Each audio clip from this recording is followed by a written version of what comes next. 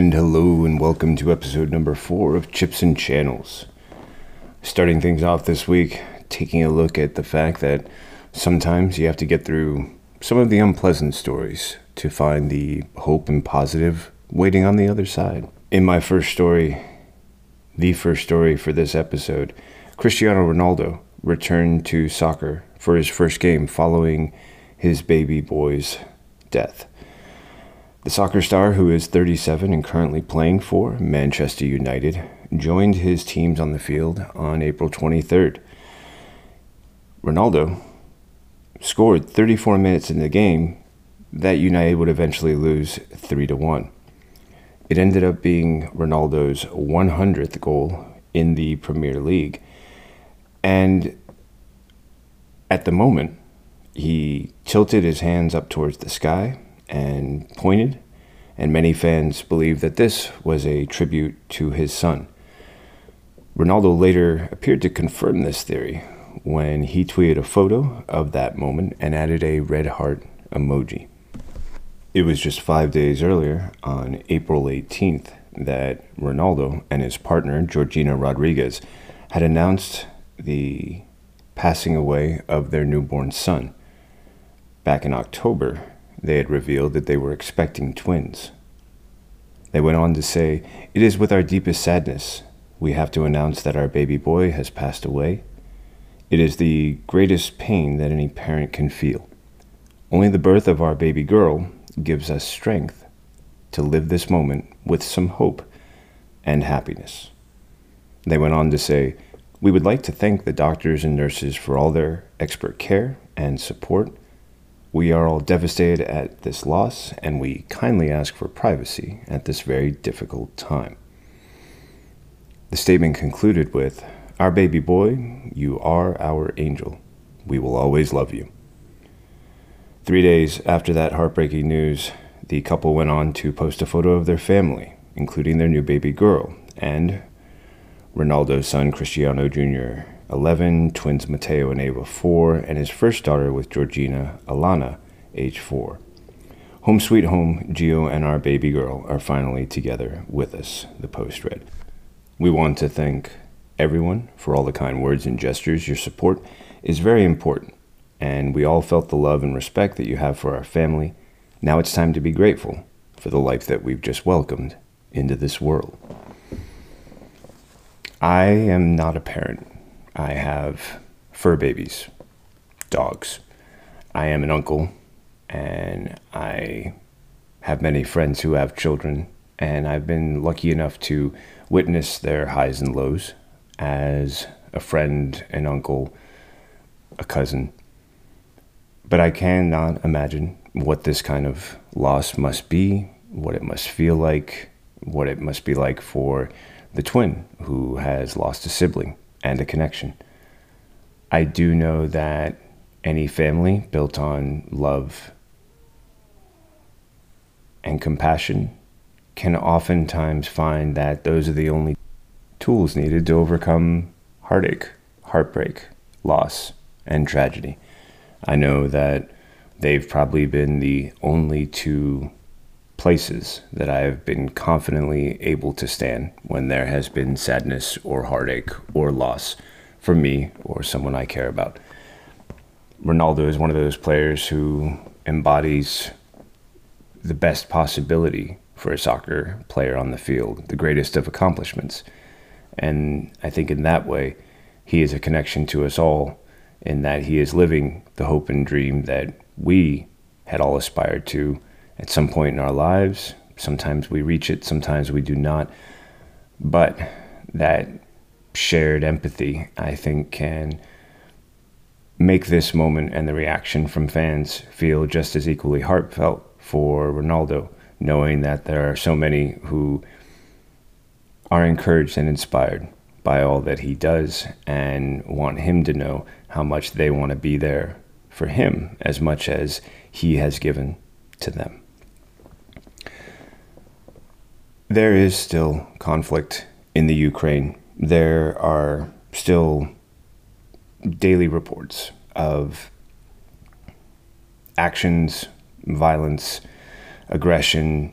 I mean, You don't have to look far to find a new update or read a new report. And there are many instances now being reported of Ukraine pushing back in areas, and a new journey will begin when that's accomplished. Every time Ukraine forces are able to drive back Russian forces and reclaim parts of their country, there will be a process of recovery followed by rebuilding. And that's an issue that is currently facing the town of Chernihiv. It is the largest Ukrainian city to have been freed from Russian occupation. I kind of stumbled around the phrasing there, but in short, it is the largest Ukrainian city that has been freed from Russian occupation. Before the onslaught, before the assault, the population of the city was around 280,000. Since being freed for more than a month, only a third of that figure still remains. 700 people have lost their lives, according to official sources. Before the Russian invasion, the city was not well known around the world. It is situated 150 kilometers northeast of Kyiv and 60 kilometers from the border with Belarus on the banks of the Desna River. In Ukraine, Chernihiv was known for its wonderful churches and chic parks and great promenades by the river. And this new reality is proving especially challenging, starting with the fact that 3 weeks without electricity or running water, on top of huge craters, wrecked buildings and structures, literal mountains of steel, concrete, glass, and plastic, torn, broken posters, paintings, the destroyed buildings of hospitals and schools and libraries, residential blocks. And one of the places that also lies in ruin is the local football ground. It's been described by many as a perfect illustration of the effects that the Russian invasion has had on the people in Ukraine. Now, before the bombs had destroyed it, this was a field that could hold 12,000 people, and the local side, FC Desna, played in the Ukrainian Premier League, as did a women's national side. Since being reduced to rubble, there are only the fragments and remnants of the stands, the broken windows, meter-long and longer cracks throughout the stadium, gym equipment and other accessories just sort of strewn about.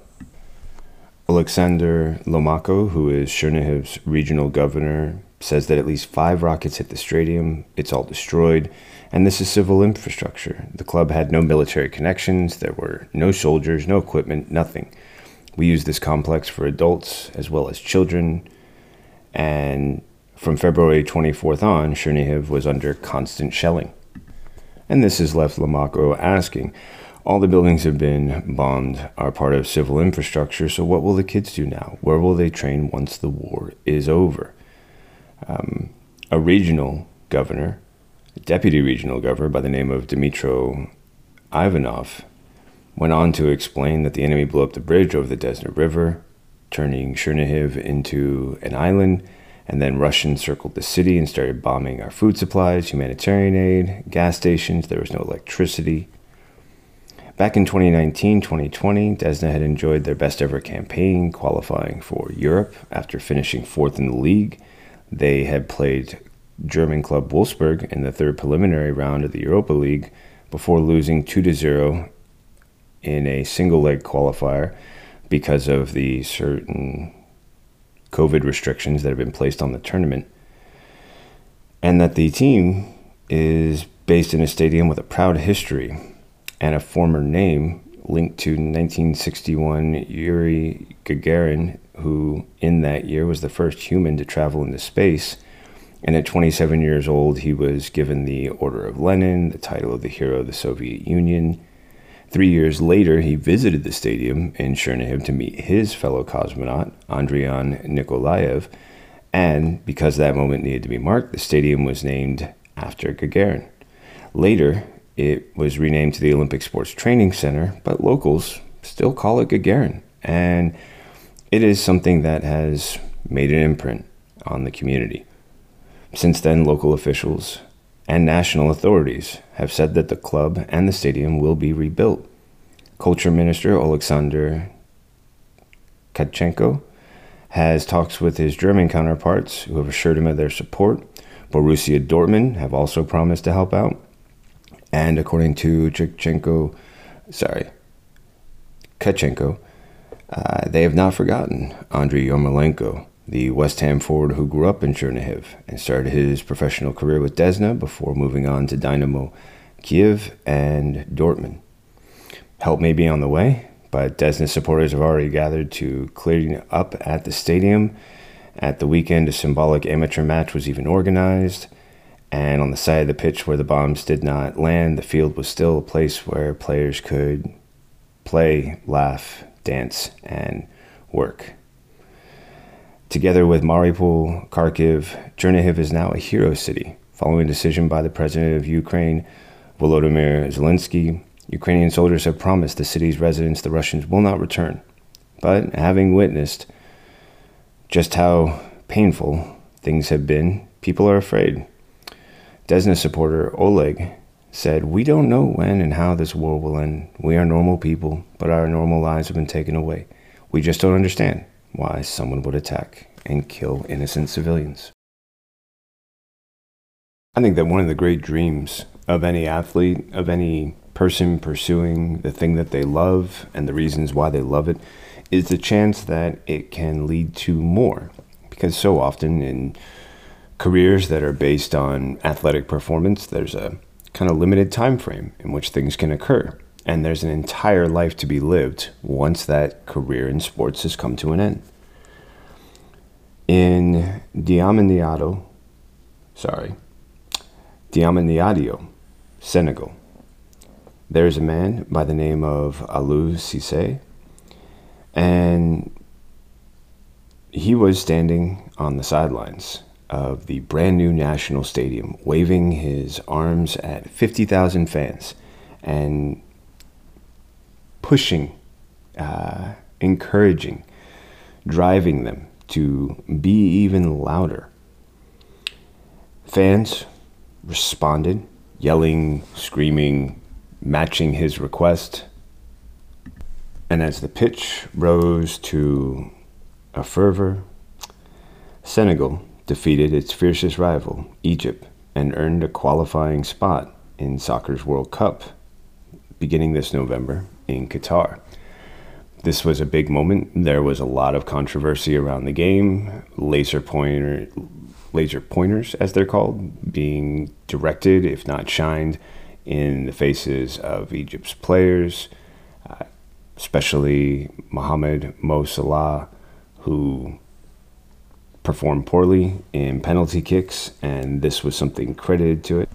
But undeterred by the controversy, Mr. Cissé was grinning in a post-game news conference saying, "When we are together, Senegal wins," or going on to say, "Umbulu muy gagner," unity brings victory. Senegal can thank a lot of its proud patriotism on many occasions to its national team, a soccer team where Mr. Cissé was a former professional player, and he has taken his success with the team to be a part of a change in his country's community. According to Mr. Cissé, the barometer of the Senegalese society today is soccer. He said this in a recent interview with the New York Times while in the city of Diamniadio, and the new stadium. Both are new, both are on the outskirts of Dakar. He went on to say that people watch us play, and they're proud to be Senegalese, proud to be African. It was Mr. Cissé who led a squad that won the Africa Cup of Nations earlier this year, which was the country's first soccer title, and he proved to the Senegalese people that one of their own could succeed where no one else had. This has also led to an interesting change when it comes to coaching. For a long time, many African national teams were coached by European managers, including Senegal's. But that has since been met with a shift that is embodied, if not led, by Mr. Cissé. Algeria, Zimbabwe, Sudan, Burkina Faso all feature a rising generation of African managers, and there are now 16 teams that have local coaches and 3 sub-Saharan African teams going to Qatar later this year. Cameroon, Ghana, and Senegal all have former national players as their managers. A former teammate of Mr. Cissé's, Ferdinand Colli, said more and more professional players on the continent want to be coaches. Local expertise is gaining ground. Now, Mr. Cissé has a very interesting history. He was born in the southern region of Casamance in 1976 before moving to France when he was 9 and growing up in the suburbs of Paris, one of the world's best regarded pools of soccer talent. Similar to many African players, his trajectory involved joining youth academies. And Mr. Cissé says that when I was out, I was French, but at home I was truly Senegalese. Mr. Cissé joined the youth academy of Lille in northern France at 14, played in French and English clubs in the 90s and 2000s, among them French powerhouse Paris Saint-Germain, Portsmouth, and Birmingham City in the English Premier League. And at the 2002 World Cup, he captained Senegalese and its squad of players in its first World Cup, where they stunned France, the world champions at the time, in a surprise victory that many refer to with fond nostalgia. Senegal, in that cup, went on to reach the quarterfinals, which is the team's biggest achievement to date in that competition. Now he is seeking to build a bridge between the binationals who moved to France in their youth like him and the locals who were raised in the country of Senegal to create a connection that they can all use to strengthen their team and their sports programs. Mr. Cissé had taken over the team in 2015, and when he did, Senegal had been performing badly at the Africa Cup of Nations and had failed to qualify for the last 3 World Cup editions. All of Mr. Cissé's predecessors were fired, one immediately after the other. It is now 7 years later, and the coach, who is now nicknamed El Tactico for an efficient but restrained approach to the game, is bringing Senegal to its 3rd World Cup and his 2nd one as a coach. It is now an era where African teams are no longer observing, he says, and one will win the coveted trophy one day. He goes on to ask, why not us? Really enjoyed reading more about Mr. Cissé, about the great comments from those like Régis Boguer, who is a former French youth coach of Mr. Cissé at Lille and is now the deputy on the Senegalese team.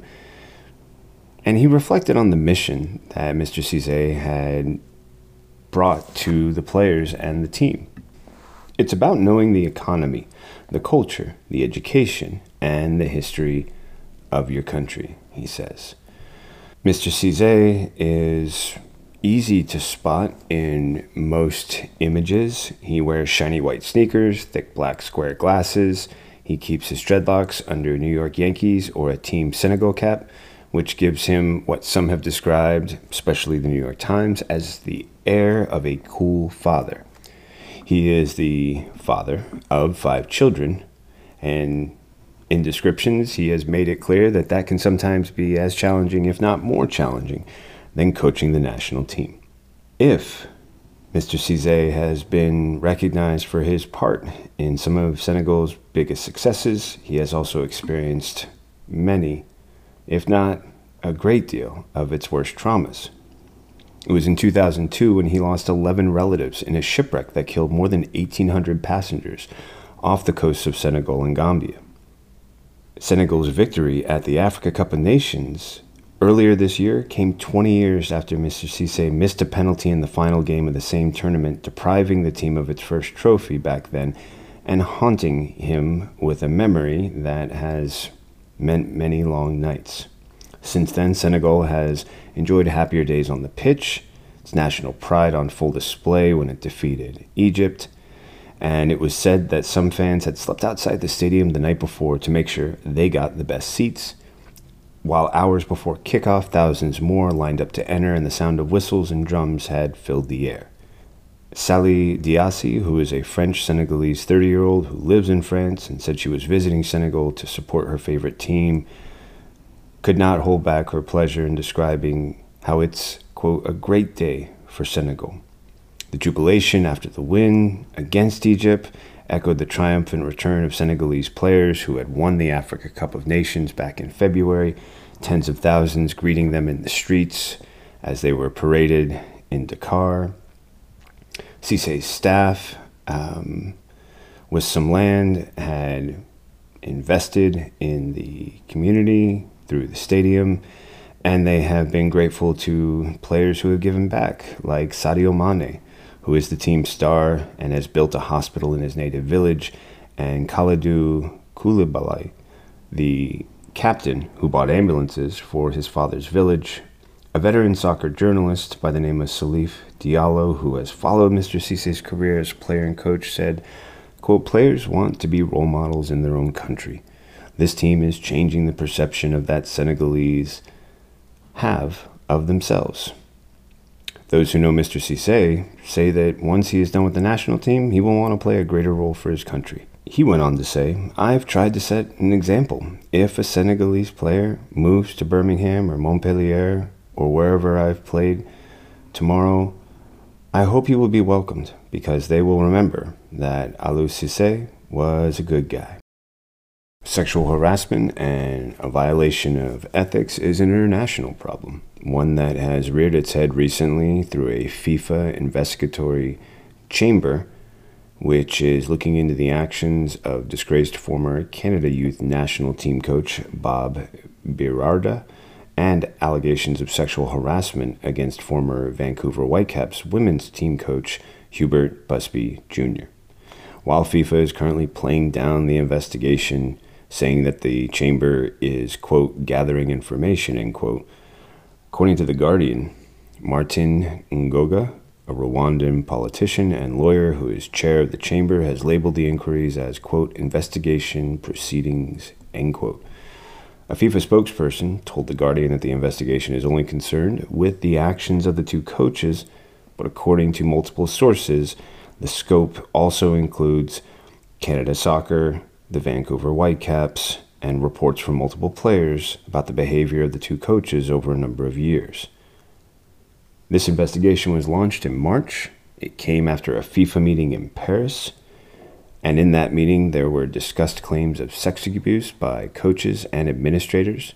The investigation is in response to comments made by Canada Soccer board member who has said the organization did not take the Birarda incident seriously when players raised inappropriate behavior concerns in 2008 or at any time since that issue was raised.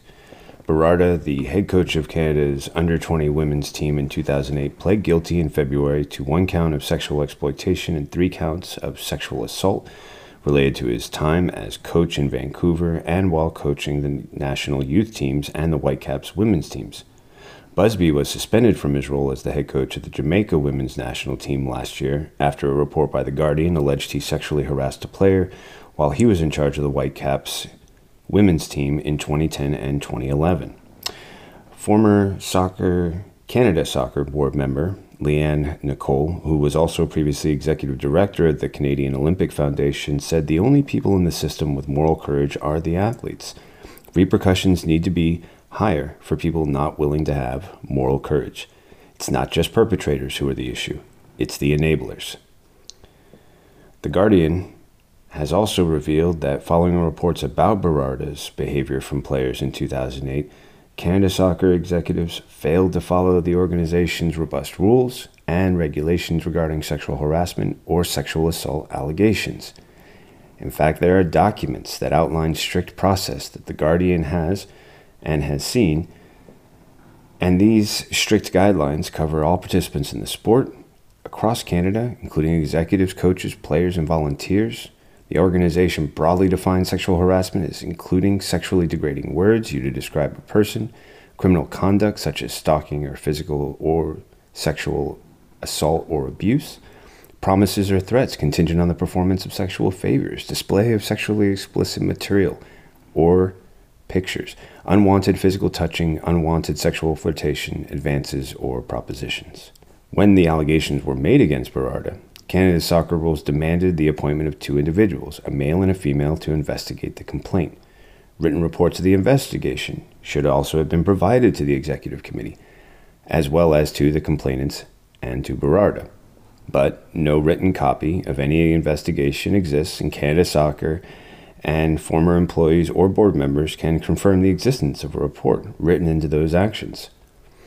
Reviews of the actions made by Ann Chopra, a Vancouver attorney, in 2008.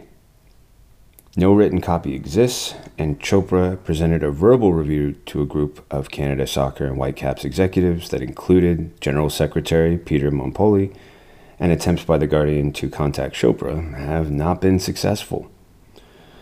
However, at the time of the Berardi incident, Canada Soccer did have in place a harassment and prevention committee, and according to a handout given to attendees of the meeting of the organization in 2008, a listed member of the harassment and prevention committee confirmed that the group did exist at the time.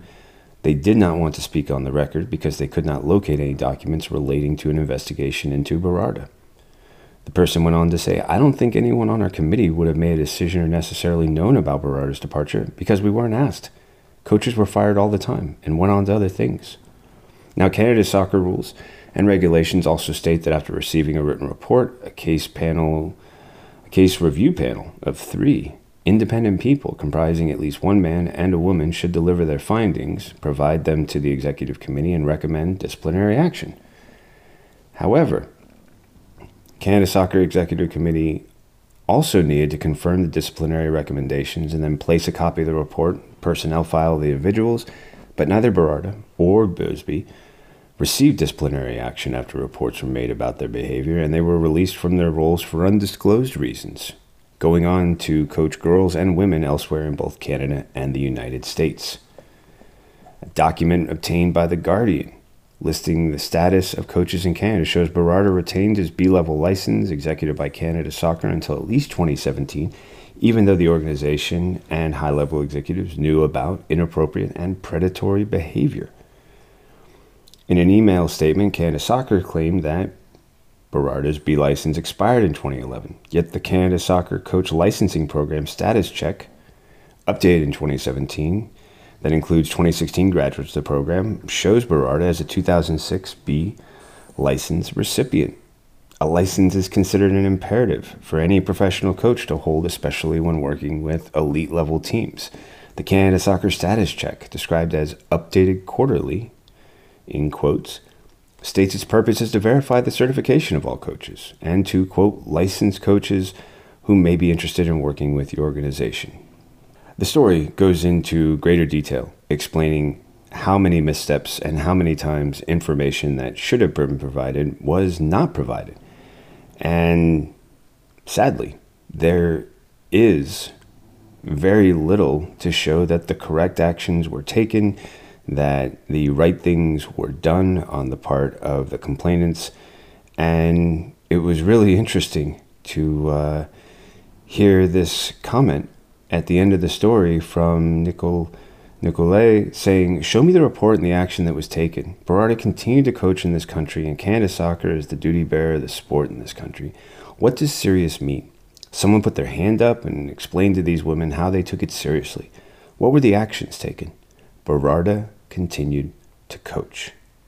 Last year, Canada Soccer hired McLaren Global Sports Solutions to review how the organization handled allegations in 2008, and that review is due this month. After a report by The Guardian back in October, Major League Soccer employed Toronto law firm Rubin Tomlinson to review how the Vancouver Whitecaps handled allegations of misconduct.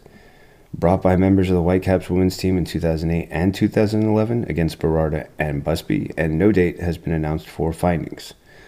Meanwhile, Berarda will be sentenced later this year. So I'm curious what you think about the start time for a game. I feel that, for me, what time a game starts is something I have little control over, and because I'm prone to getting up early and watching English Premier League games or other teams competing at an earlier time of the day for me, simply because I know the game is taking place in another part of the world where the time is reflective of the local community, it's not something I consider as much, and sometimes I just know there's games I'm going to miss because that's how life gets in the way. However, what about when it comes to a game that's being played on local turf and might not be at what many would consider an optimal time, especially if you're looking for viewership? Well, that was the issue when OL Reigns forward Bethany Balcer took to Twitter on Thursday afternoon, calling out the NWSL and CBS for the start time for the upcoming Challenge Cup final. The Reign became the first team to clinch a spot in the Challenge Cup semifinals. The group stage of the preseason tournament concludes this week with semifinals set for Wednesday, May 4th and a final on Saturday, May 7th. But while the semifinals will be starting at 8 p.m. Eastern Time and 10 p.m. Eastern Time, the championship game will kick off at 1 p.m. Eastern Time. That's 10 a.m. if you live in the PST, and even earlier, depending on where else you might live. Balcer tweeted, "If you really cared about women's sports, you would actually put us at prime time. Thanks in advance." The location for this year's knockout matches has not been set. Last year, Portland Thorns finished with the best record in the group stage, and that match started at 1 p.m. Eastern Time, 10 a.m. local in Portland. Balcer said, "I would love to see someone look into an NWSL player's eyes and tell them they have to eat pregame meal between 6 and 7 a.m. The NWSL received criticism for scheduling an early West Coast kickoff for its championship last November. The game was slated to begin at 9 a.m. PT at Providence Park, but players including Ashlyn Harris and Rachel Corsie. But that quickly changed when players Ashlyn Harris and Rachel Corsie raised their voices in discontent, and the game was eventually moved to Lynn Family Stadium in Louisville, putting the kickoff time at noon local. Balcer also expressed dismay that the Challenge Cup knockout stage overlaps with the regular season, which starts on April 29th. Balcer tweeted, "Where is the common sense? Common sense in all caps. Now your reward for making the Challenge Cup final is having to play 3 games in 7 days.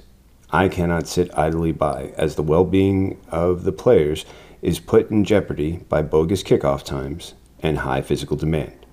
Let's be better." I think we can be better. I think statements like this can encourage us to be better, and I am hopeful that the response will be similar to those made in the past. A new voice could be heard during Chelsea versus Reading in the Women's Super League earlier this month, when Emily Heaslip could be heard talking to her assistants and players during the game. Heaslip is a referee, and she and her assistants became the first to all wear microphones, providing an insight into their decision-making process during the heat of the game. When the match got underway, all those listening could hear how often Heaslip and her assistants, Sari Williams, Georgia Ball, and Louise Saunders communicated during 90 minutes as part of an experiment that was led by broadcaster Sky Sports. Each time the ball was placed behind the defense, Heaslip would shout, "Now," alerting assistants to a possible offside call. If the attacker was onside, "Clear" would be shouted to allow the game to continue. Waiting, flagging was the response if the forward had strayed beyond the last defender. This created an opportunity to gain an understanding of how officials react to different match situations. A crowd of players impeding Saunders' view of the ball as it headed towards the touchline led her to shout, "I can't see, I can't see," Or when the ball would go out of bounds and it was clearly Chelsea's possession, blue, blue would be the only word she said. Sometimes, Heaslip would provide some commentary. After a firm but fair tackle by Chelsea's Aaron Cuthbert, Heaslip said, "She loves a challenge, does Aaron?" And other great moments were offered. In fact, there was a major flashpoint in the second half when Chelsea forward Beth England was fouled in the box for a penalty.